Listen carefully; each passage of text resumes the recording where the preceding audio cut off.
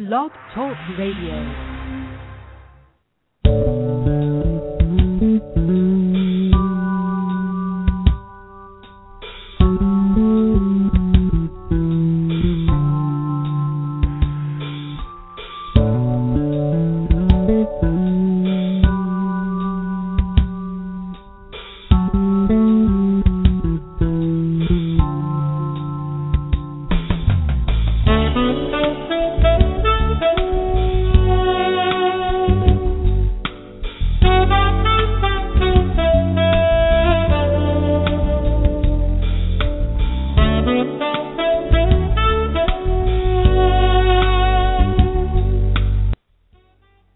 Welcome to Blog Talk Radio's A Date with Destiny for Monday, June 18th.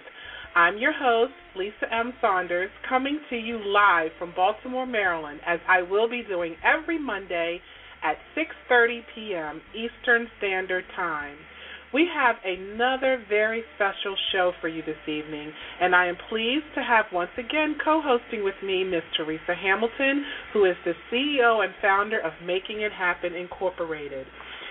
We will be taking calls later on in the show, so if you would like to call in with questions and participate in the conversation, that number is 347-237-4518. That's 347-237-4518. I also have opened up the chat room again, and we'll try to take your questions throughout the program. And also it's available if you would like to send a question in to talk with our guest. So we will definitely try to pay attention to that. This evening's program, we will be talking about It's All About the Journey Part 2. It's not so much where we've been, but where we are now, and how our past helps to shape our future. I dedicated a whole chapter in my book, Destiny Awaits, The Pouring Out of Wisdom for Humanity to Drink, about our journeys. As I stated in one of the other shows, that this show was inspired by my book, and most of what we discuss now and in the future will be referenced from the book as well as my future books. I am also interested in talking with new and seasoned authors who have written motivational books and would like to promote their books on my program. I have sponsor rates available to send you if you are looking for more sales. This is an excellent vehicle to make that happen. My sales have increased since I started this program, as well as our websites have been doing exceptionally well. So I thank all of you who have purchased my book and visited our website. Also, anyone who has a business that they would like to promote, we have sponsorships available for you as well. The beauty about Internet radio is we reach a very broad audience, not just locally but internationally. And I want to say hello to my new listeners who have reached out to me from Budapest, Beijing, Rio, and Italy. So hello, guys. I'm also establishing some wonderful new relationships, and I can't wait to travel to some of those places. You can send me a message through this site if you have tuned in via your computer, or you can send a message through my Facebook page, A Date with Destiny, or you can leave a message via my website at yourdestinyawaits.net. So, how are you this evening, Miss Teresa Hamilton? Oh, I'm doing very well, exceptionally well, and I just cannot wait to speak with tonight's guest. I'm just very excited. Me too. Last week, Teresa and I had a great time sharing with Miss Cheryl White, who is the first African-American woman horse jockey. And I am so very grateful to her for spending time with us, and I'm looking forward to visiting her soon and doing some riding together. But tonight, we are very excited to share our next guest with you, Mr. David Parks. David is the son of the late Mr. Gordon Parks. Gordon Parks is remembered for his activism, filmmaking, photography, and writing. He was the first African-American to work at Life magazine and the first to write, direct, and score a Hollywood film. Beginning in the 1960s, Gordon branched out into literature writing The Learning Tree. Those of you who are old enough, okay, those of you who are old enough may best remember Mr. Gordon Parks as being the creator of Shaft. He's a bad mother, shut your mouth. It's safe to say that David is followed in his father's footsteps and is a force to be reckoned with in the industry. David is an African-American photographer, film director, publicist, and author. David also has 2 published books to his own credit. His first book, G.I. Diary, is a collection of writings and photographs documenting his experience as an African-American soldier in the Vietnam War.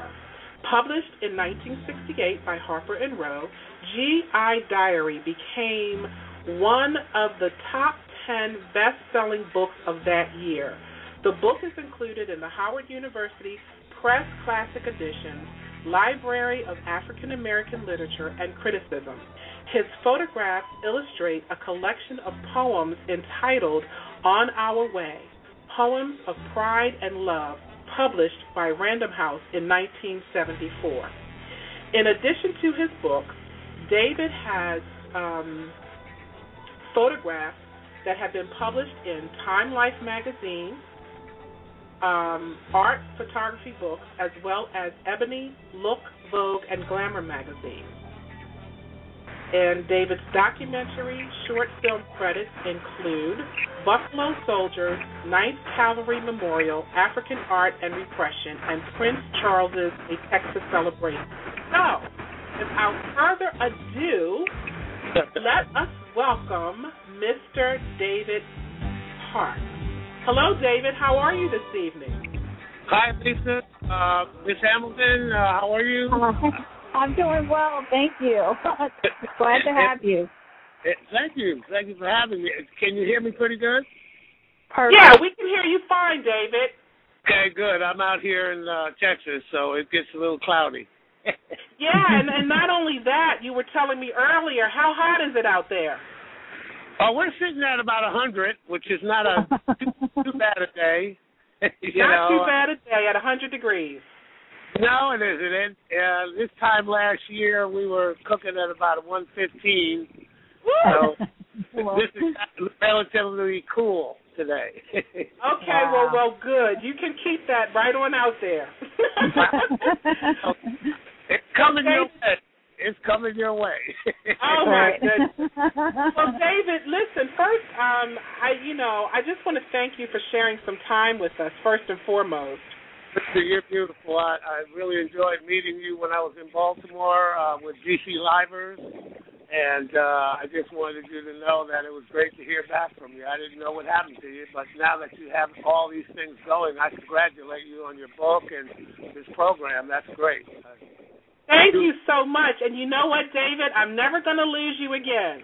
How about that? I'm going to be here from now until eternity. I want to come back there and get some of those fish cakes you guys got. Yeah, well, come on. As a matter of fact, when you come back, you let me know, and I will personally make you some. How about that? That's a deal. Okay. Well, listen, David, you have quite a few accomplishments under your belt. And, this program show tonight is entitled All About the Journey. And I just wanted you to share with us and the listening audience a little bit about your personal journey and actually what it was like being a son of the famous Mr. Gordon Parks.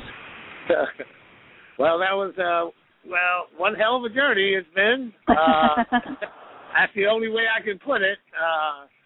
I've been working ever since I was born, so it's been a good trip, a very unique trip, and it was just, it's beyond anybody's imagination of what I've been through, but it's still going on, and if I can stay in good health, which I'm trying very hard to do, you'll see some more stuff coming down the pipe. Well, tell us, David, how has the industry changed today, if at all, in regards to African-American filmmakers? Well, that's a good question. I've been here in Texas since '77, so I've been back to Hollywood a little bit, but only partying. I wasn't back here working. And it's gone high tech beyond anybody's imagination. The black film industry has developed into their own industry right now. Right. So Wow. People like Magic Johnson have created theaters to show black filmmakers' work. So it's open more towards us getting control of our own images and movies, rather than relying on the studios to take care of us. And just to think that your father has a part to play in all of this. He was a true pioneer and a trailblazer in the industry, and that is just right there remarkable in itself. Well, I'll tell you, it's funny that you mentioned the word trailblazer. My father's had about 12 schools built in his name since he's passed. Wow, David. That's awesome. And I've had to go and, for the dedication and all that. It's been a very emotional thing to see your father, who has had this thing happening to him. I wish he was alive to see it. It's just overwhelming when you see that schools built in his name. And one of the schools that was recently built in Wichita, Kansas, is called the Gordon Parks Elementary Middle School for the Wichita Independent School District. And their title for their mascot name is Trailblazer. Wow. So that works right in there. And he was a trailblazer. Believe me, he blazed a lot of trails, and you read his resume, and that's maybe a quarter of what he did in terms of the work he did in communications. Yeah, well, but you have also followed in his footsteps, have you not? Well, people say that I've followed. No, I was dragged. Oh, you were dragged? I rather be fishing or playing golf myself. Oh, okay. But no, ever since I was a kid, one of the unique things that happened was that when I was born in 1944, Dad just became the Life magazine photographer on staff. Okay. And, what happened was I got sort of, put out there out front that here's Gordon's new son. Right. So they were popping pictures and interviewing me when I was 3-4 years old. So, of course, my brother and sister, they frowned on that. They didn't get any publicity. Oh, okay. You know how the younger kid gets all the luck, Yeah, I do. But now you said that you were dragged into it. Now, would you have wanted to do anything else? Anything else? Well, when you're 5 and 6 and 7 years old, and you have no choice. That's true. One of the unique things that happened when I was young was that Life magazine had a habit of, when they sent out photographers and writers on assignment, they would have the family go with him. Okay. So, lived in Europe for 5 years in France, and while we were there, of course, I was working, carrying bags, loading cameras, and doing all the grunt work that's necessary to get along. So it was we've always been a family that always supported Dad, and whether we were getting him to the airport or finding his passport or whatever. Right, right.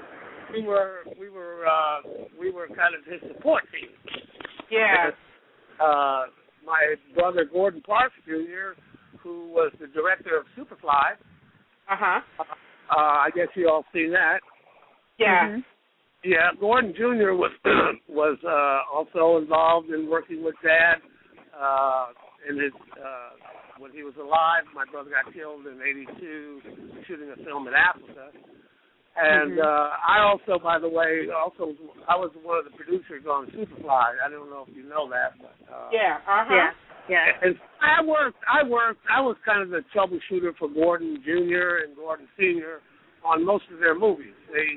I was the only one that really had a degree in filmmaking. The rest of them, right. They relied on me to handle a lot of the technical aspects of where do I go from here.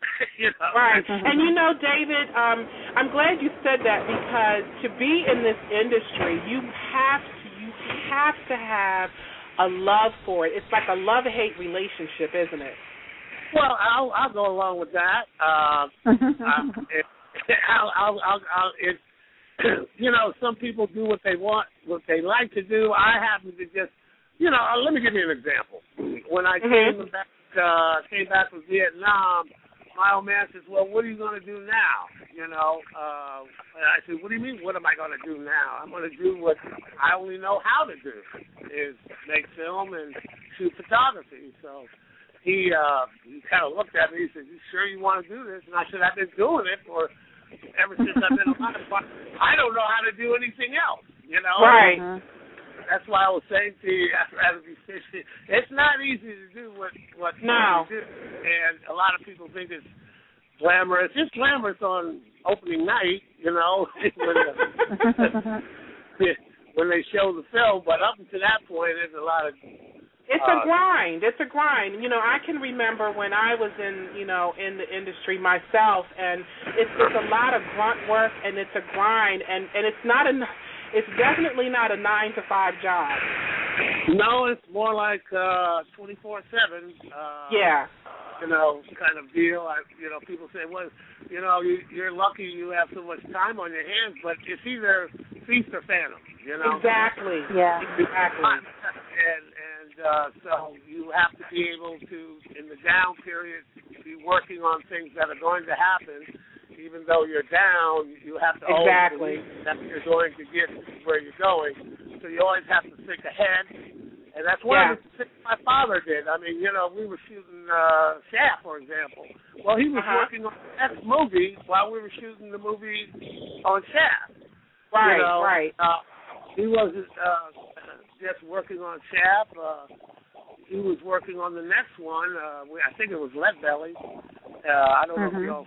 That's a beautiful movie that didn't get the exposure that it could have.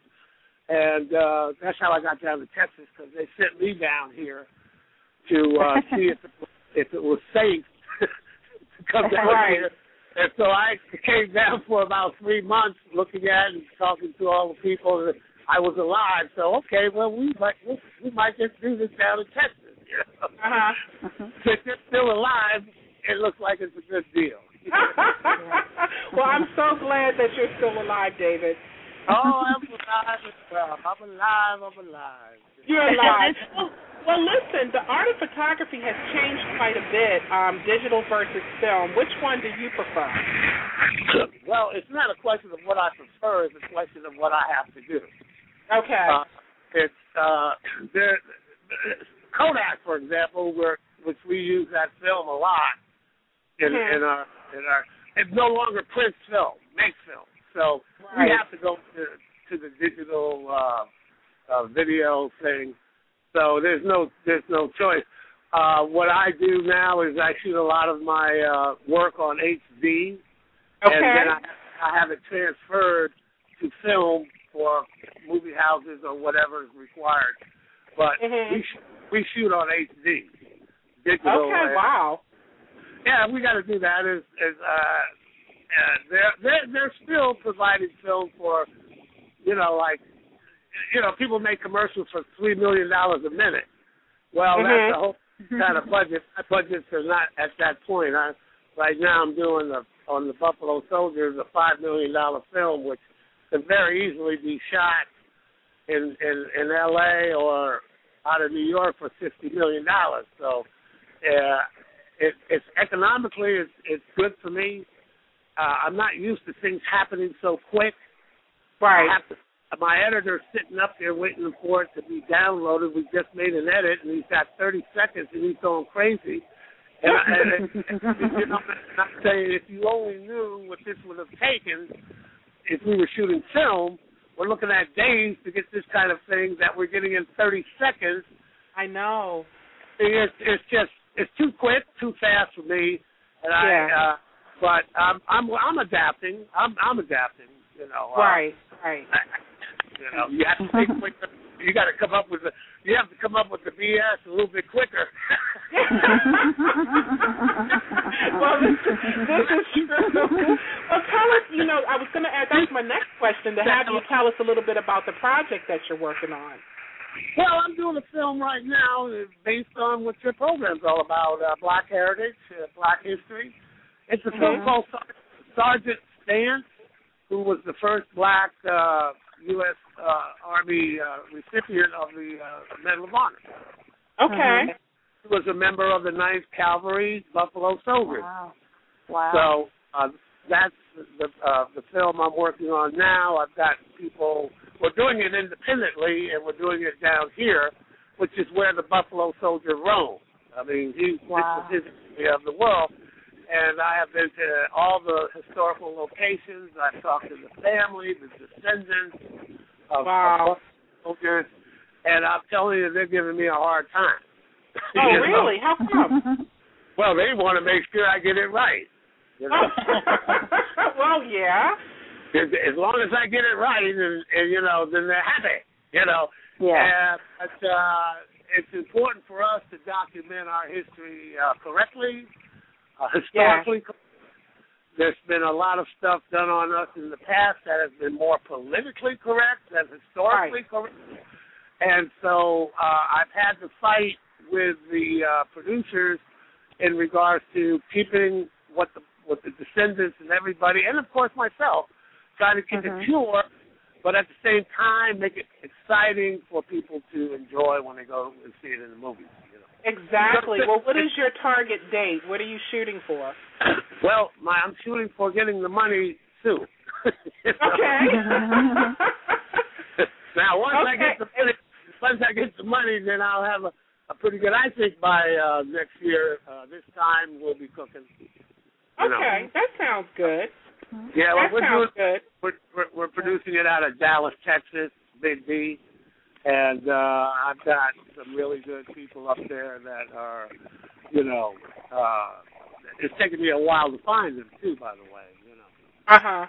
And so now that I found them, they're putting it together. I mean, we're doing it independently. What we're trying to do is we're trying to sell ice to the Eskimos. Right. Yeah. Yes, and doing that takes a lot of time, and I know, believe me, it's not. Go ahead. You're dealing with people who make $1 million a week on oil well. And then you're trying to, well, I'm going to make this movie and we're going to make a profit and a blockbuster and so on and so on. They don't want to hear it. You know what I mean? Right. And so I have had to take a different approach in order to get their attention. And it's taken me a little while to do that and find the right people that, you know, that have the money, that are not worrying about making a profit as much as trying to have the history. Get the story told. Yeah. Yeah. Yeah. Well, you know, David, I talk with a lot of young people, you know, in colleges. Like my daughter, for example, her major, she's getting ready to graduate in December from Stevenson University, and her major is film and video. And, you know, I spoke at her school to the film and video majors, and they're very, of course, like when you're young and, you know, you're coming out of school, you're very hungry. So what advice would you have to give these young people who are about to hit the world, you know, looking for work in this industry today? Well, I do a lot of lecturing around the country on filmmaking myself. Uh-huh. In fact, my last lecture was up at Michigan University. The Michigan University. Okay. The University of Michigan. University of Michigan. And I really messed up. Well, it's good to be here at the Michigan University, and everybody said, no, the University of Michigan. Excuse me. At Ann Arbor. I'm telling you, I cannot tell you, but that's the kind of thing I go through all the time. But basically, it's independent now. Right.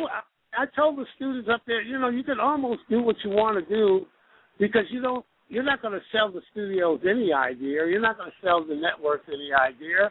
They've got too many people and too many ideas as it is. What you're going to have to do is try to learn and work in the industry, and any job you can get, whether it's in the mailroom or wherever, and try to find out how this thing works, Right. And once you find out how it works, then you need to, I think the easiest and the best way to get into this is through the writing. Uh-huh, okay. Yeah. Excuse me? Go ahead. Yeah, I just wanted to question, which it's a good point that you mentioned the writing first, because I am just so astounded at the GI Diary writing and that it was one of the top best-selling books. And most of what we write that's successful is a result of some major impetus. And I'm just curious, what was that driving force that led you to sit down and write? Well, it was the driving force was the suggestion of my father when I told him that when I was in the military, I said, it's pretty boring around here, and he says, well, take some pictures, keep a diary, keep your mind going,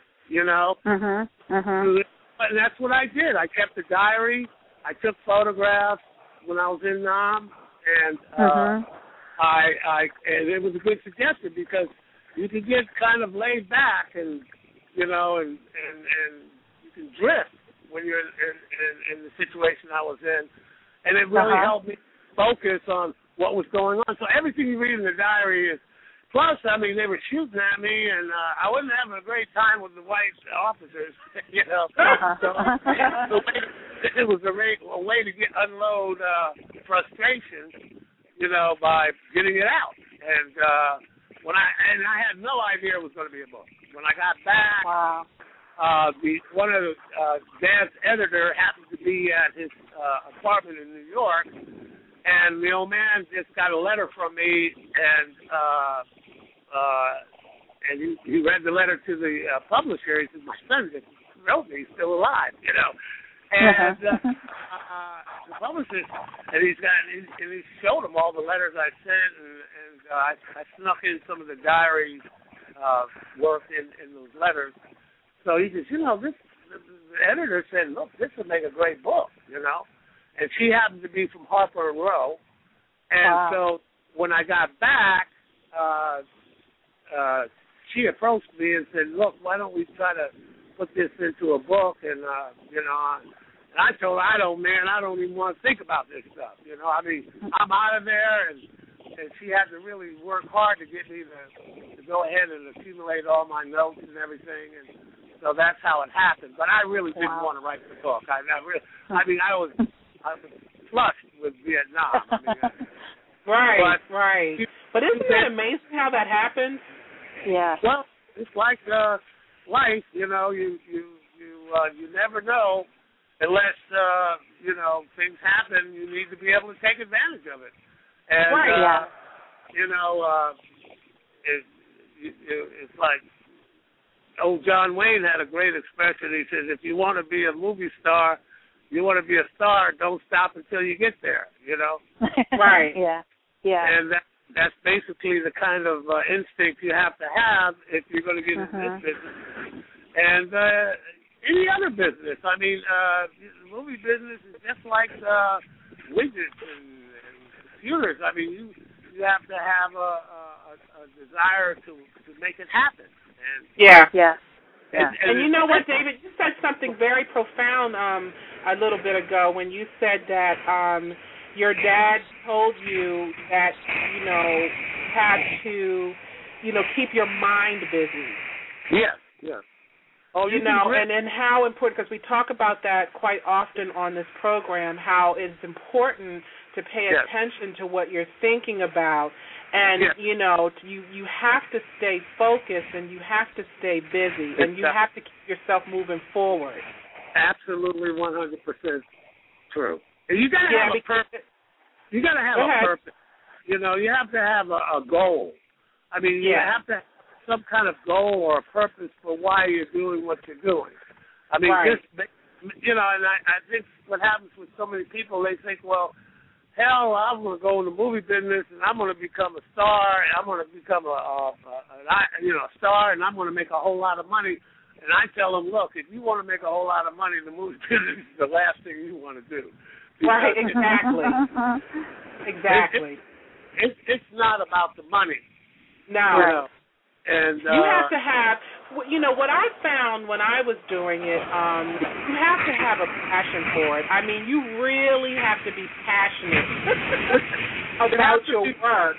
And it's almost like when you get the finished product, you see the satisfaction at the end, but getting to the finished product is the whole thing. You got it. It's the journey, really. It really is. Yeah. I mean, and it's a grind. It's not the finish that's really important.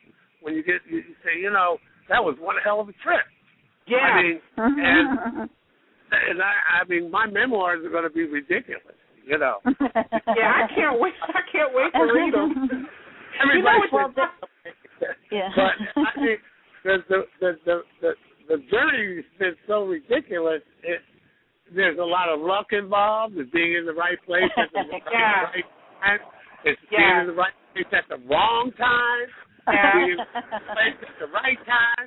There's no formula except that you need to keep your mind moving and open and to get through the BS, And you know what? I just thought about something. It just popped into my head. I can say this, David. I know that you can't relate, but Teresa maybe it's almost like with a woman who is pregnant and she's going through 9 months carrying this child, and then you go through the pain of labor and delivery, and then once the child is in the world, then you kind of forget about all that pain and the stuff that you went through, and we turn around and do it again. What is up with that? Sanity of it all, isn't it? Yeah. It's the same with filmmaking. After you get through with one thing, and then it's like, oh, my God, I'm getting ready to do this again? Well, I'll tell you like it is, and I don't want to, belittle filmmaking. Film is like, I've had a chance because coming down here, I wasn't in a situation like I was in New York where I could go out and find work and so on and so on. This place is oil and gas. It's all about oil and gas, real estate, and farming and cattle and cotton and you name it. So I had to readjust but in readjusting my survival mode, I learned a lot about business. Right. And the artists tend to, as you know, you can see them getting where people like Wesley Snipes going to jail for not paying his taxes. That kind of, stupidity, because he has no idea of the importance of business and management, and he probably never started out thinking he was going to be a movie star, but guess what? He is, and he's not prepared. Right. Now, I tell my students sometimes, think about this, kid. Well, first thing I do, I hit them with, I said, what happens if you were given $20 million right now in this room? What would you do with it? And you know what? You don't get anybody raising their hand. Right. Because they haven't had a plan. They don't have a plan. Have a plan. They don't have a clue in regards to the responsibility that goes along with being successful. Yeah. And I was fortunate enough, getting back to your original question, of being around a man who has been successful in so many huge ways that I was able to just sit back and watch him, what he did, and learn and shut my mouth up and learn on what not to do. Right. Because if you don't know, there is no formula for what to do. If you do, they couldn't afford me. If I knew what to do. And if you have to learn, and I've learned so much through my mistakes. I learned more from my mistakes than I have, but you have to be able to deal with failure. You have to, if you can't deal with failure, then you will never be able to learn and move on. You'll always be stuck in that failure mode and start blaming everybody else in the world, even your mother for giving birth to you. I've done that before. I hate my mother for having me born, and I don't blame her. But one of the biggest problems in America, which I have a beef about, is that, yes, they taught Americans, the middle class, which is the biggest middle class in the world, they taught them how to make money. They just didn't know how to deal with culture and how to manage it. That's why we're in the hole we're in, is because the middle class thought, I've arrived. No, you've never arrived. Right, they spent way over their heads. They went way over their meat. The middle class is just as much of a problem as the Republicans did them in. Wow. Yeah, that's true. I have to agree with you on that. That's true, David. Yeah, I try to tell you, they don't want. You're not going to get into their level. You need to create your own level, because they're not going to let you in if they are in their own little society. And if you think you're in there because they invite you to the club, they won't let you join the club, but they'll invite you. And that's a big difference than being a member. See? Right. And I think. Go ahead. Yeah, I think that was what was so unique about your father. I looked at him as if, like Einstein with the Jewish state, he, to me, was one of the true trailblazers of the civil rights movement. And he was able to make things happen a lot of times because he pretty much owned or could control the means of how he made his income. And I think that over the years with the film production, owning the means of income, which kind of solidified him to give him the creative control and freedom to do what he wanted to do. Right. So he had to be able to manage the success. Yeah. Right. And the thing is, you don't. A lot of folks, as I said, I mean, you got these kids 19 years old making $150 million a year. Can you imagine being 19 years old making $150 million a year? Everybody and your mother and your cousin and the dog and the cat are trying to get next to you. It's a lot of hate. And I was fortunate enough that I was able to have been around successful people. When I was living in White Plains, New York, for example, I was around, and Dad's friends were all very successful people. People like Eddie Haywood, Cab Calloway, you name it. People that, and I was able to see how these people were able to maintain because it's not easy to being number one. It's not easy being number one. And there's so much pressure, and these people handled it very well, and I was able to learn from being around really iconic people, and so that's probably a good thing for me, Right. Well, right. I'm listening to you, and Tyler Perry comes to mind. I want to ask you about your opinion.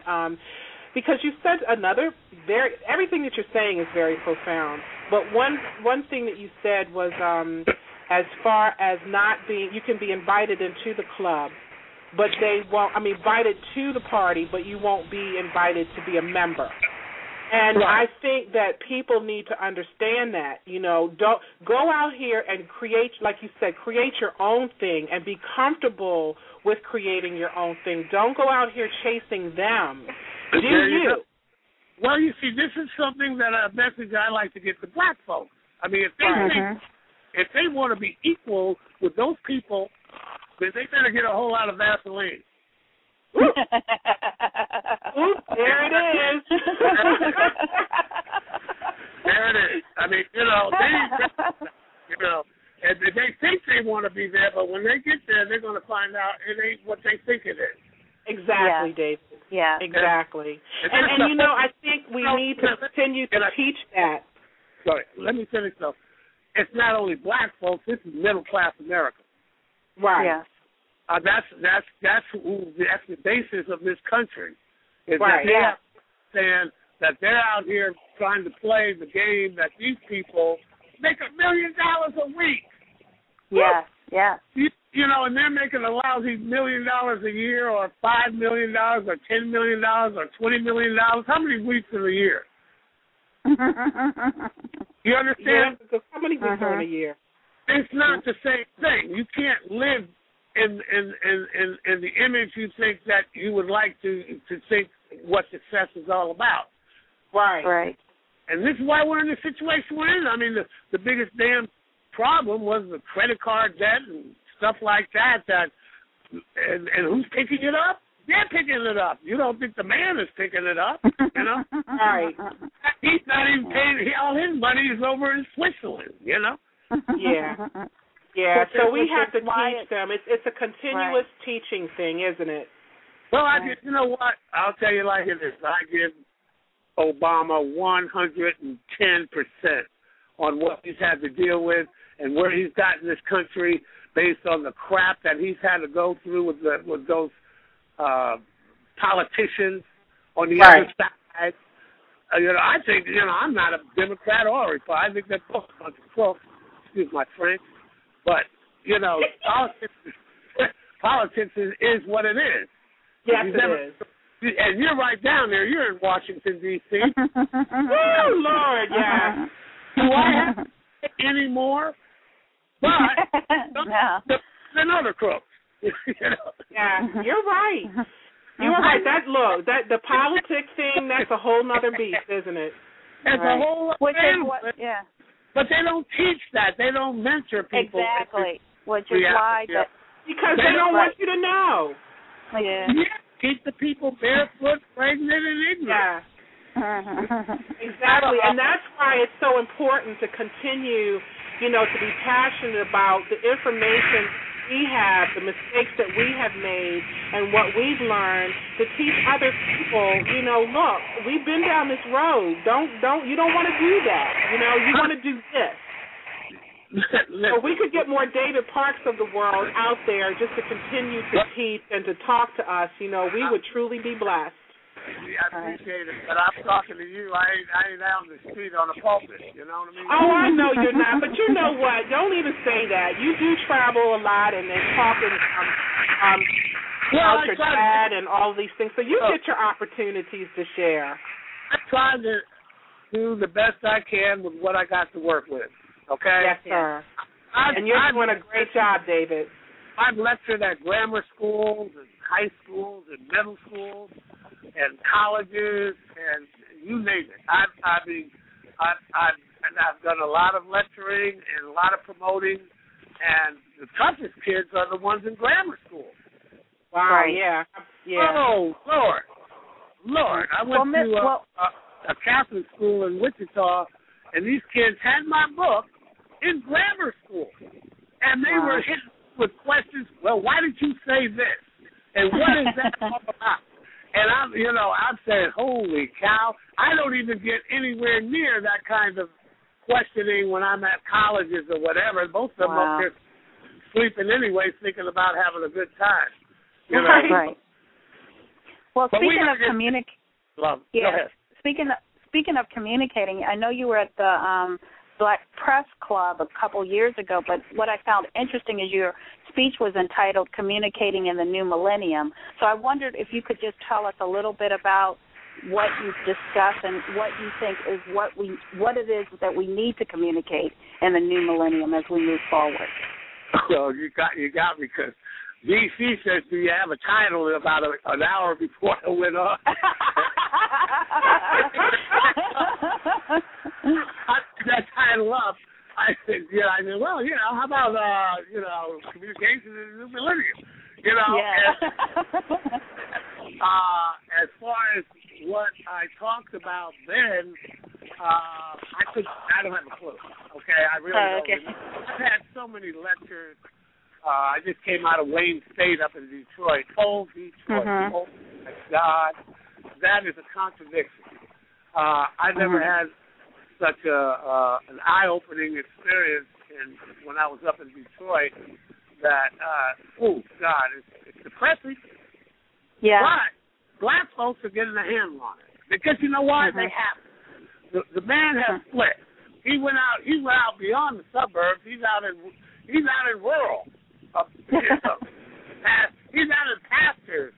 He's not, and the depressing thing of what Detroit is a perfect example of what this country has a problem with, and it's inner city, urban integration. That's it. Something. And white flight got, well, guess what, man? And the folks went out to the suburbs, the black folks went out, and the Mexicans went out, and everybody went out and followed them on out there. They went where the money is. Right. I mean, it's all about the money. At the bottom line, and now they have more crime out there in the damn suburbs than they do in the city. Yeah, right about that. So that is a deja vu kind of deal, and so, as far as communicating in the new millennium, that's a good related. I have to think about that a little bit. All right, well, you think about that one a little bit, and we'll revisit that at another time. Let's do that next time. Okay, that sounds good. Well, David, look, we just want to thank you so much once again for coming on and sharing your wisdom and insight with us this evening. I really deeply appreciate you and your contributions to the industry by you yourself continuing to trailblaze and picking up where your dad left off. I got to put food on the table, darling. I know that's right. We got to eat, right? Got to eat. It's all about survival for me. And the only thing I can say that for Lisa's question about how to, I forgot what I was going to say, but you guys are good, and I really appreciate you giving me a chance to blow some steam off. Yeah, we appreciate you offering your advice. We've learned a lot. Well, I'll tell you like it is. It's a trip. I mean, life is a trip. It's the journey that's really you do all these things, and then you get to the point where it's time to, leave the deal, leave the planet, and you really, it really is not what, the end is not really what you would think it was all about. Right. And I think, I just hope, I think the younger folks are better.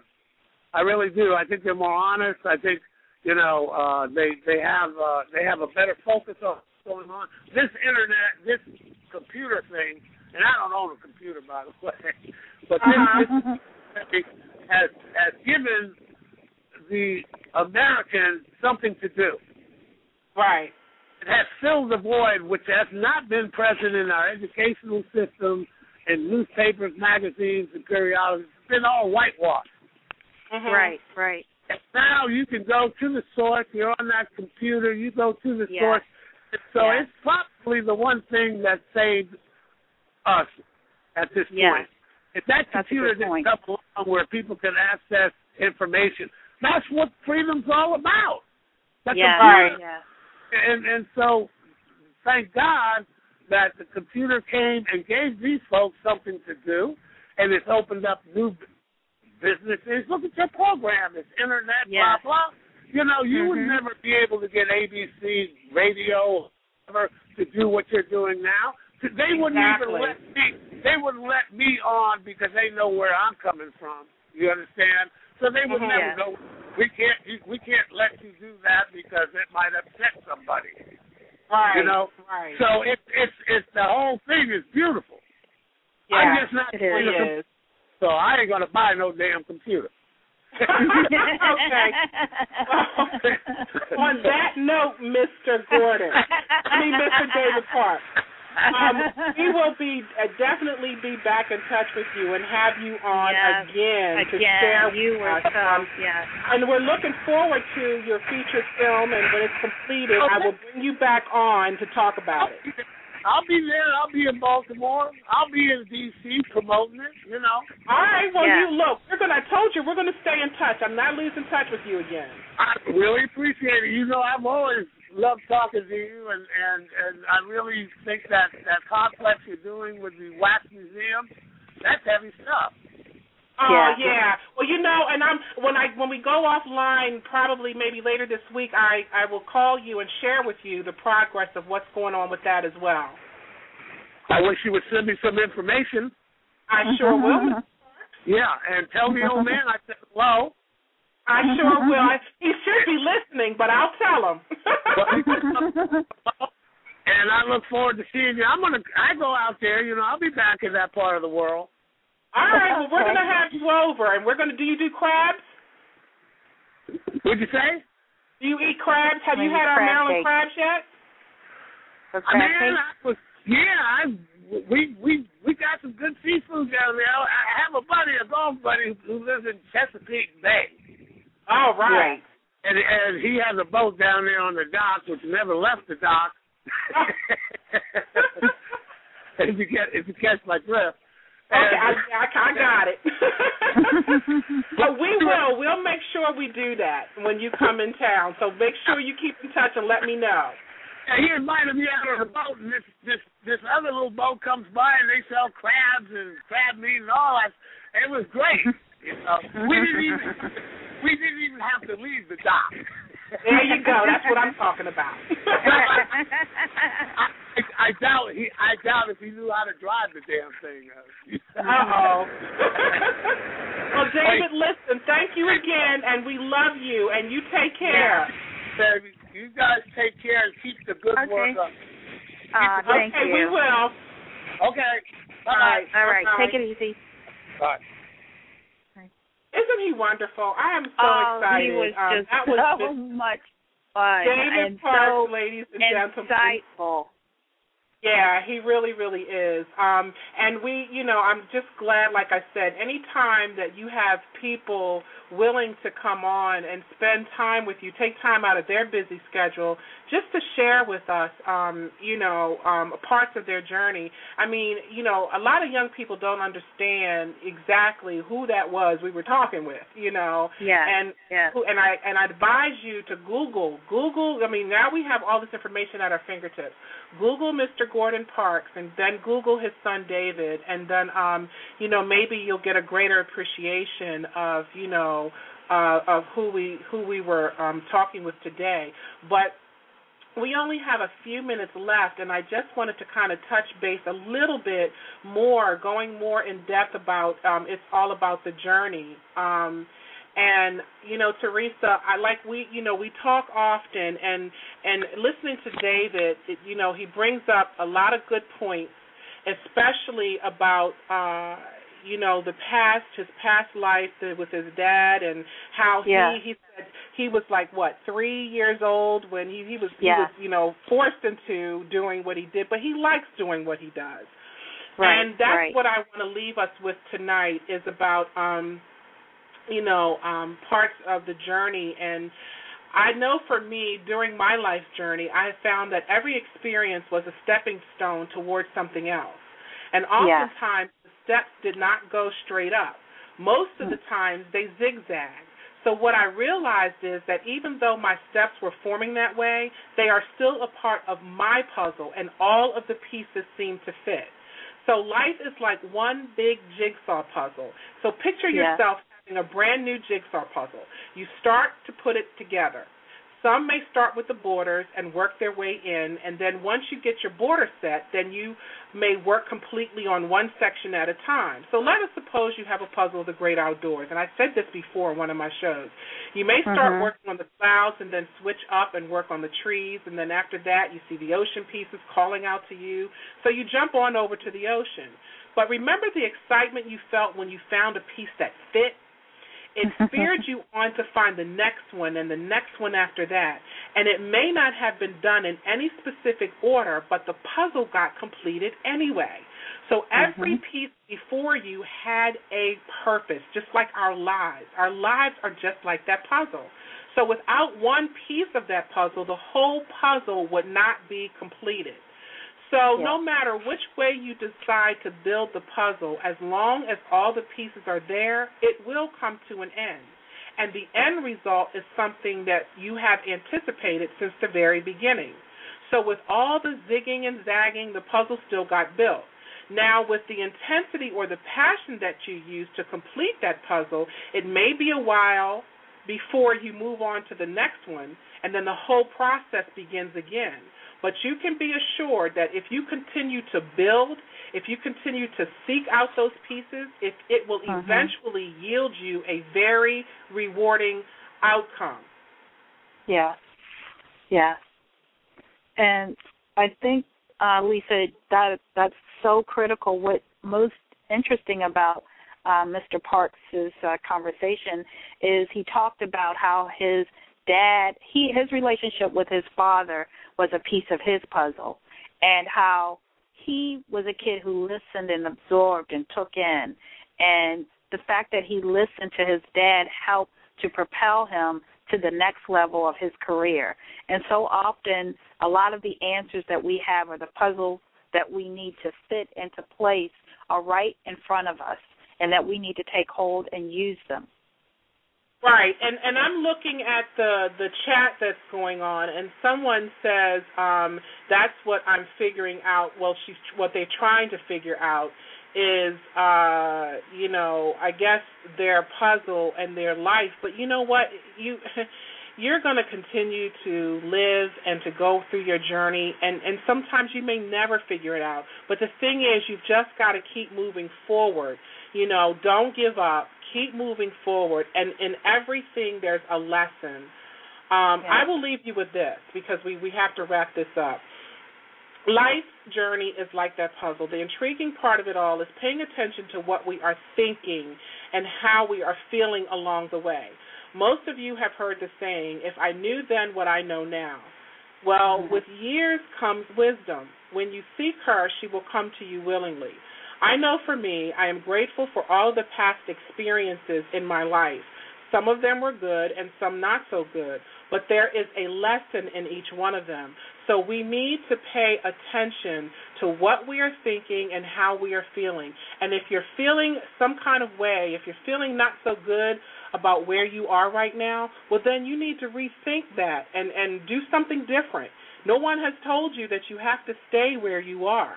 If you're not happy, move on. And then my last thing today is I want to leave you with one of my favorite quotes by Martin Luther King Jr., who once said, you don't have to see the whole staircase, just take the first step. So that concludes our show for this evening. I want to thank everyone for tuning in with us today. And I want to shout out to my family who are always loving and supporting me, and to my Facebook fam for once again tuning in. And for my new listeners, the next time you log into Facebook, please like our Facebook page at facebook.com/A Date with Destiny 101.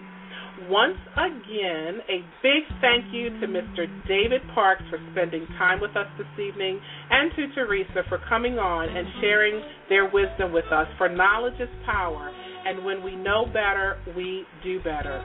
For my listening audience, please click the follow button on the left-hand side of the title so that you can receive updates on upcoming broadcasts. And also, stop by my website, yourdestinyawaits.net, to get some extra motivation and inspiration. Please tune in next week, Monday, June 25th at 6:30 Eastern Standard Time. And your mission, if you choose to accept it, is take the necessary time to do a true self-evaluation. Seek God and learn how to love yourself first. Because after all, you owe it to yourself to know yourself. Once again, I'm Lisa M. Saunders, and thank you for tuning in to Blog Talk Radio's A Date with Destiny. And I'm looking forward to sharing with you next week. Peace and abundant blessings, everyone.